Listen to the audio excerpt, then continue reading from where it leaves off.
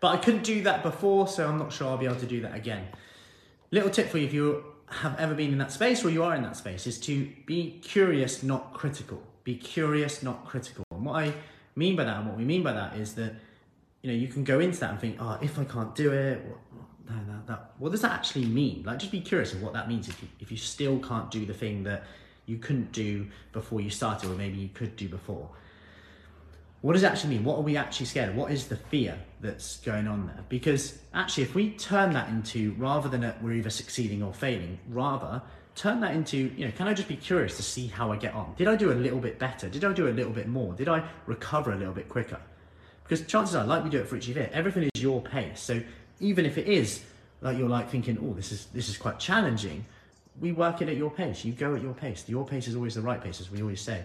So where is it? It's on the wall up there. Look. It's even the wall that I can't get away from it.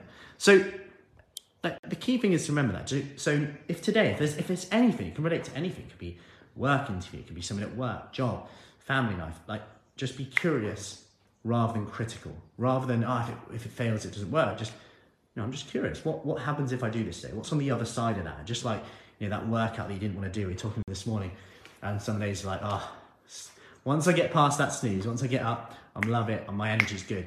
And it's like, yeah, when you face with that situation, can you get conscious in the thought and get, what's on the other side of doing a workout when I don't feel like it? That's the difference right there. So have an awesome day. Any questions, let me know, and I'll see you soon.